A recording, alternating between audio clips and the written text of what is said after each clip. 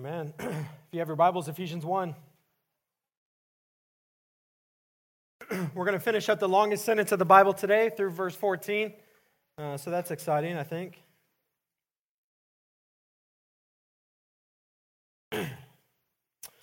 Still living at home, bored, and expecting to inherit a fortune when his sickly widower father died, Robert decided he needed a woman to keep him company. So he went to a singles bar and he searched until he spotted a woman whose beauty took his breath away. "Right now, I'm just an ordinary man," he said as he walked up to her in the bar. "But within a month or two, my father will pass away and I'll inherit $20 million. The woman went home with Robert that night, and 4 days later, she became his stepmother.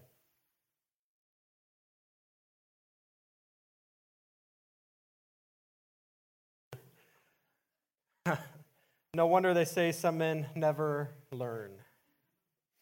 It's amazing what lengths some people will go to for an earthly inheritance, only to be disappointed when they don't actually receive what they think they're going to get.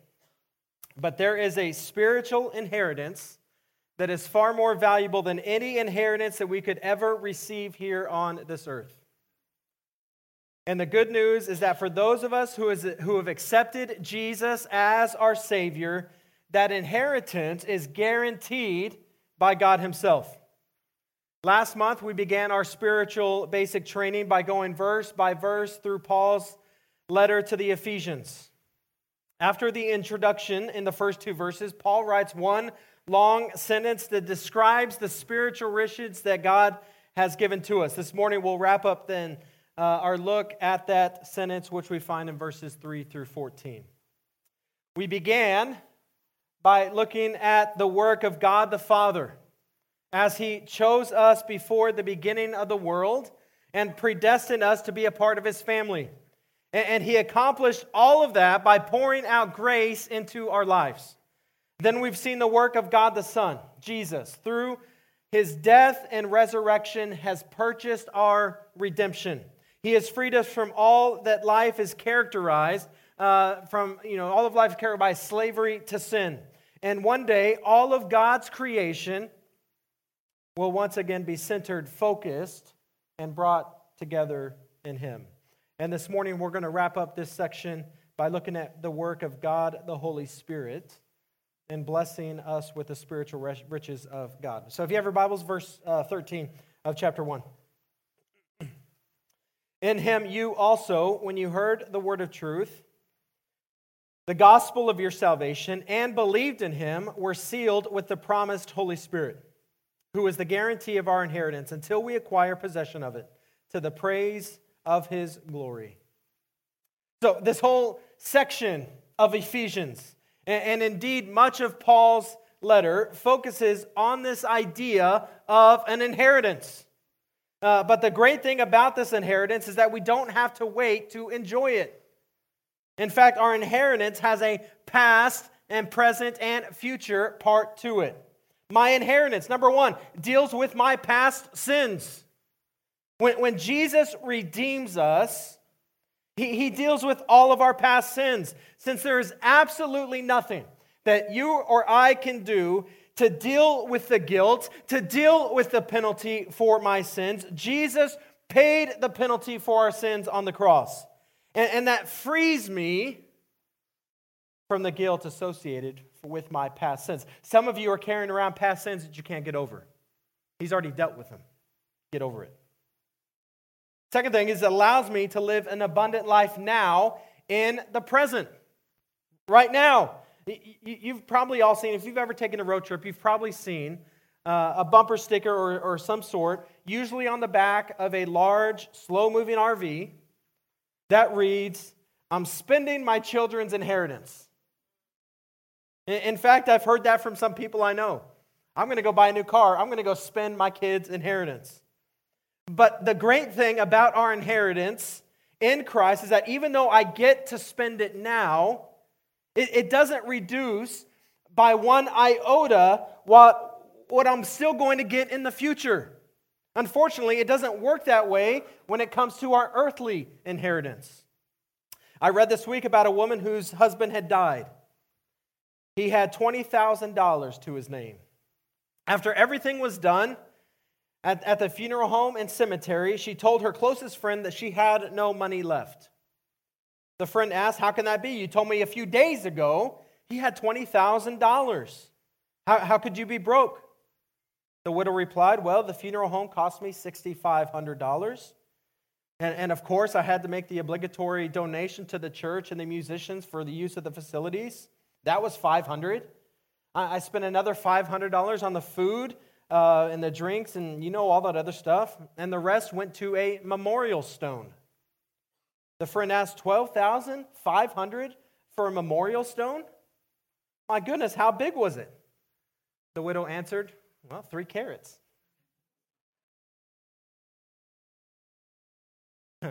But we get to enjoy our spiritual inheritance now. We've been freed from the bondage of sin so that we can live an abundant life now, today.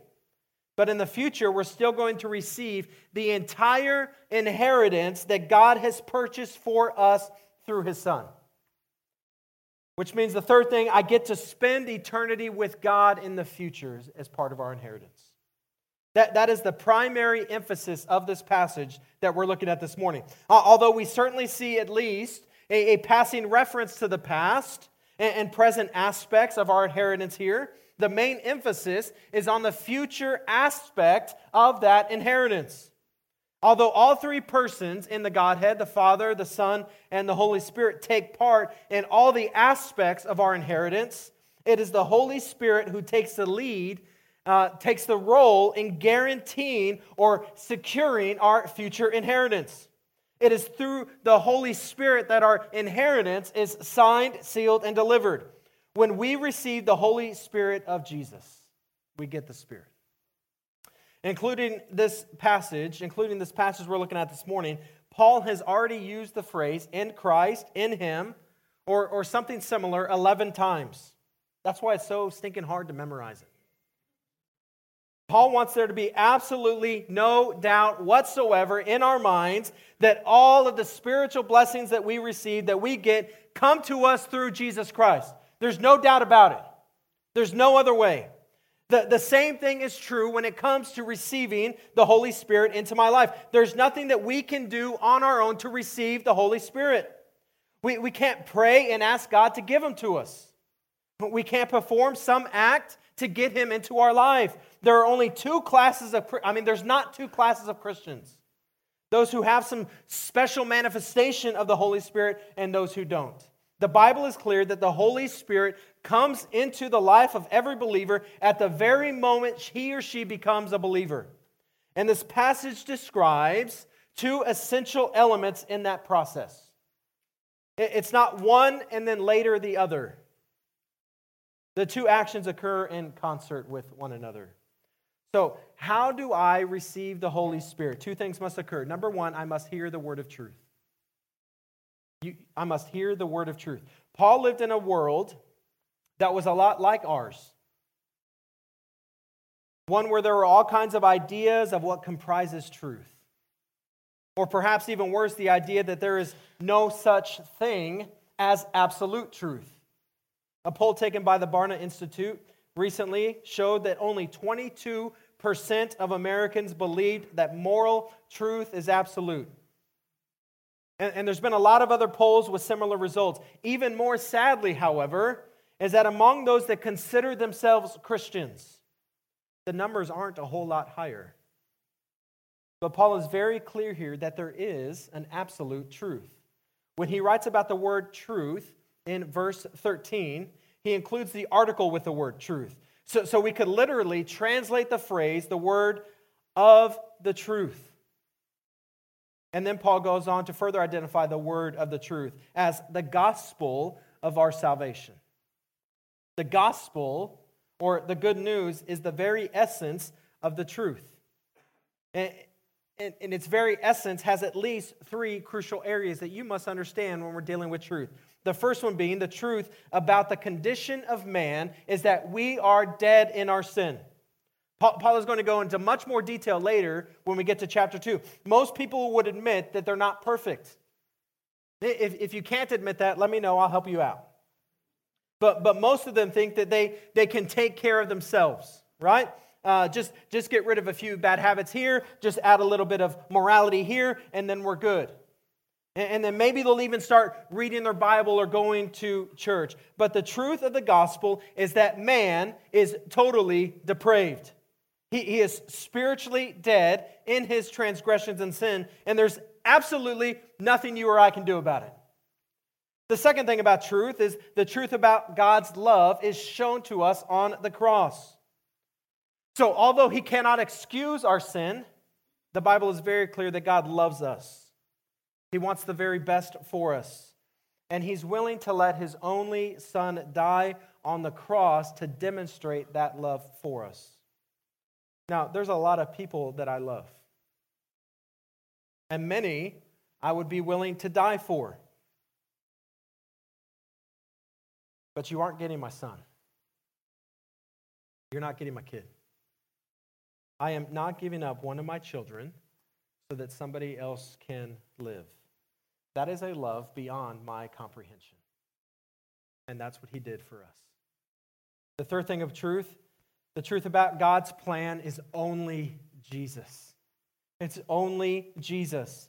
Since people have so many ideas of what truth is, we shouldn't be surprised that there's a multitude of ideas on how to be made right with God. Much like in Paul's day, we live in a culture that says it doesn't really matter how you get to God. Just be a good person. Just be spiritual. It doesn't matter how you do that because there's many paths to God, right? Just be kind. Be loving. We all just need to be tolerant of each other's religion. But that's not what Jesus said. He declared the unambiguous truth that God has only one plan, and that plan is faith in his Son. Jesus says in 14:6, we talked about this several months ago, I am the way, the truth, and the life. No one comes to the Father except through me. That's a bold statement.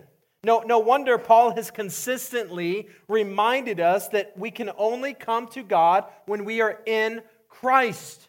I don't care what any other denomination or church tells you. Christ is the only way.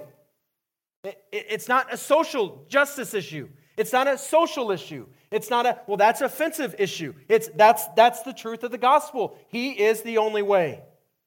The second thing we do when we receive the Holy Spirit is we believe in Jesus.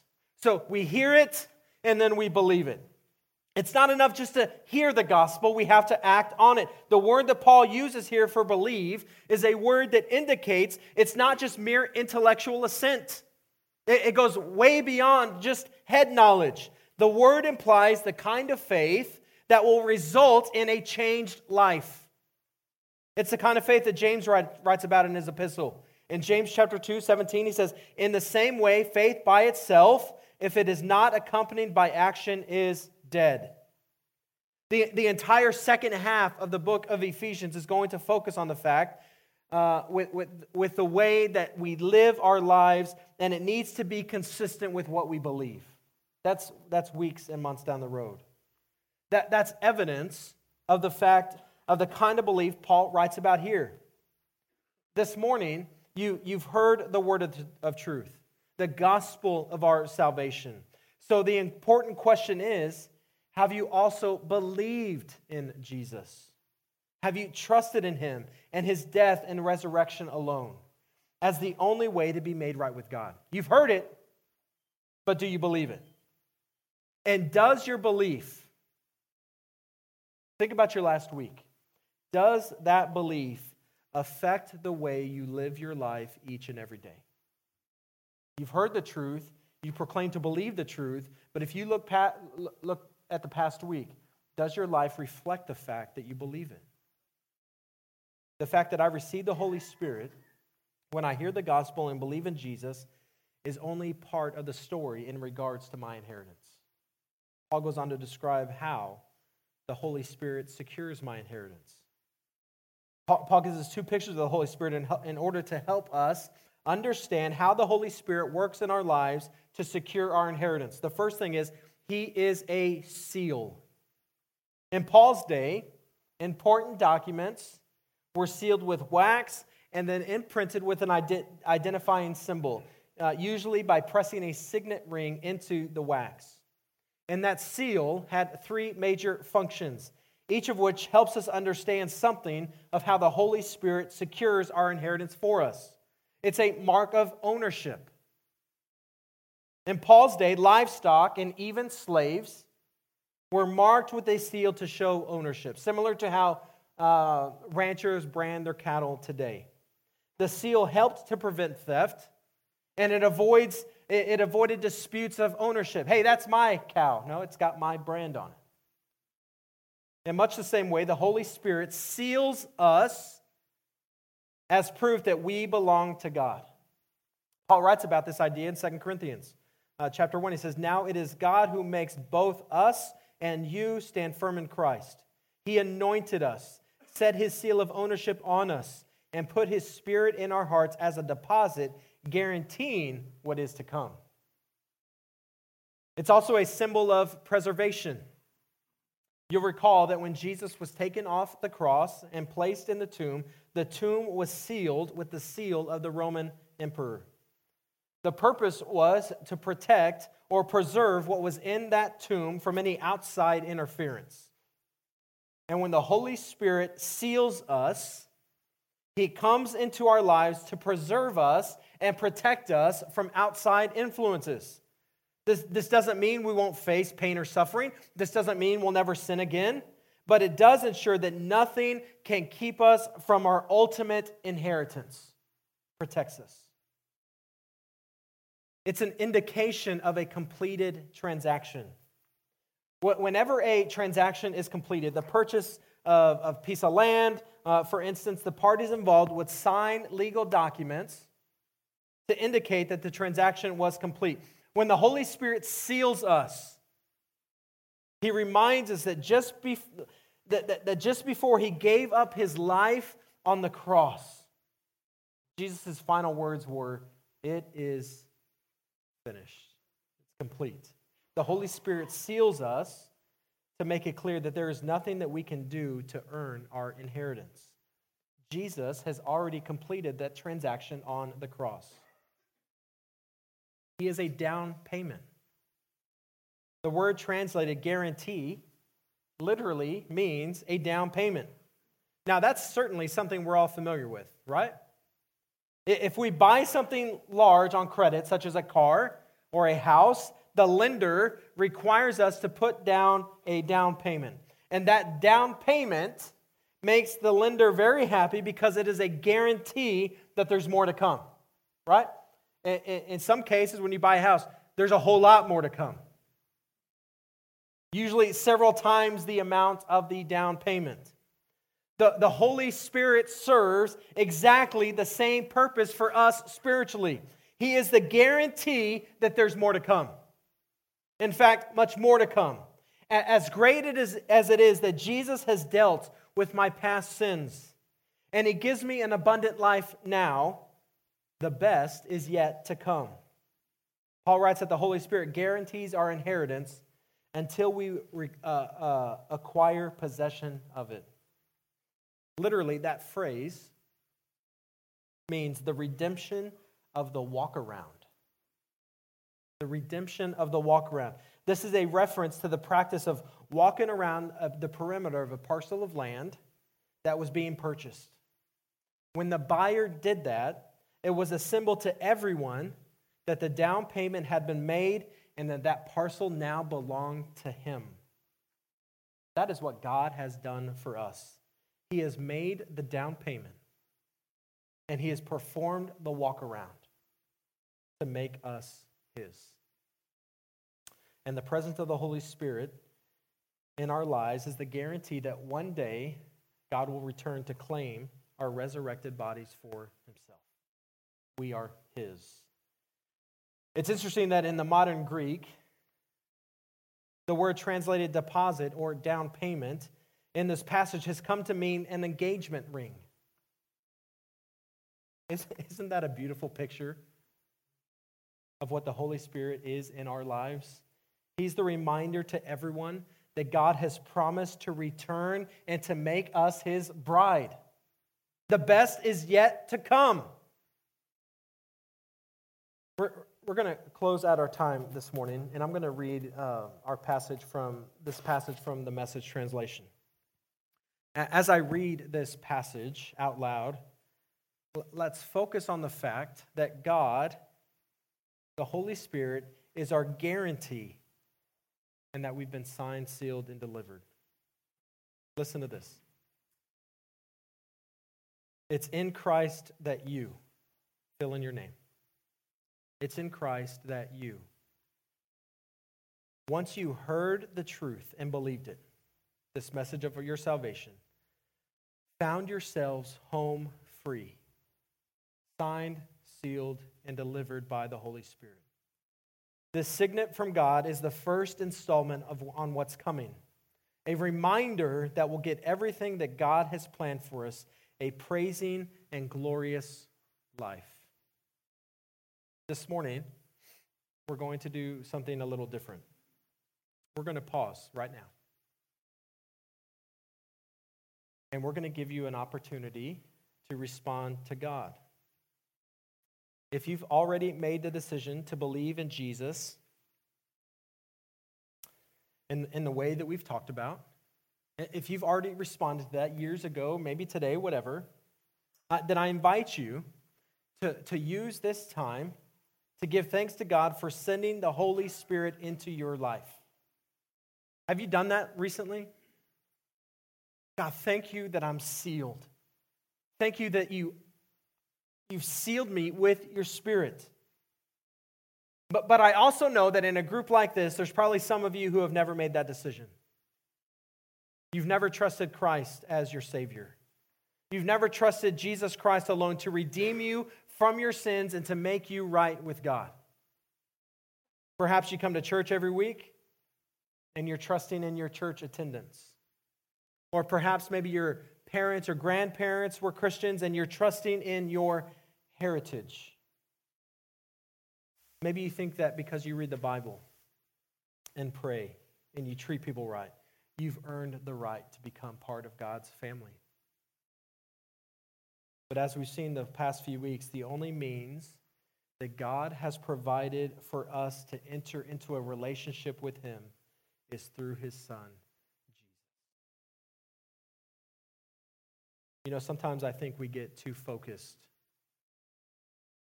with filling the void. I've been guilty of that.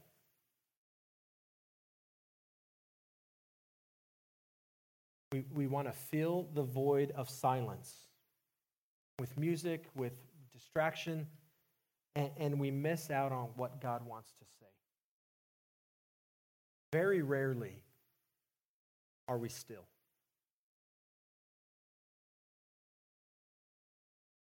Scripture says that to be still, right? Be still and know that I'm God. Suggestion, it's a command. Be still and know that I am God. We have our phones to distract us. We have our families to distract us. And believe it or not, there's sometimes I think we rush up here and we get the worship band up here and we allow worship music to distract us.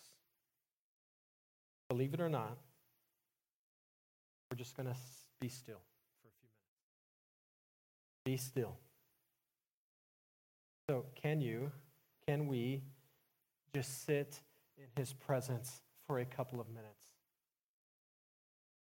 Just sit in His presence for a couple of minutes. If you know without a doubt that Jesus is your Savior, if you know without a doubt you've trusted Him to redeem you, in this time, can you just plead right now for the souls of those who aren't sure? Can you plead to God on their behalf? And if you don't know with confidence that you have surrendered your life to him, even if you don't know how to pray, even if you think in your mind you don't know how to pray, could you just ask God to speak to you? I love the prayer in the scriptures, God, help my unbelief. Maybe that's your prayer. God, help my unbelief. Because the reality is I can't put the right words in the right order, at the right cadence, at the right volume to convince you to surrender your life to Jesus. It's only him that saves. And sometimes I think we get busy filling the void, that we miss out on his voice. And so I've asked Paul, I was like, just wait. Wait. And so I'm going to pray for us, and then we're just going to sit in silence. And I'm going to ask God to speak. Can we do that? Father God, I pray. I pray right now that you fill the void of silence with your voice. God, I pray that you will free us from distraction.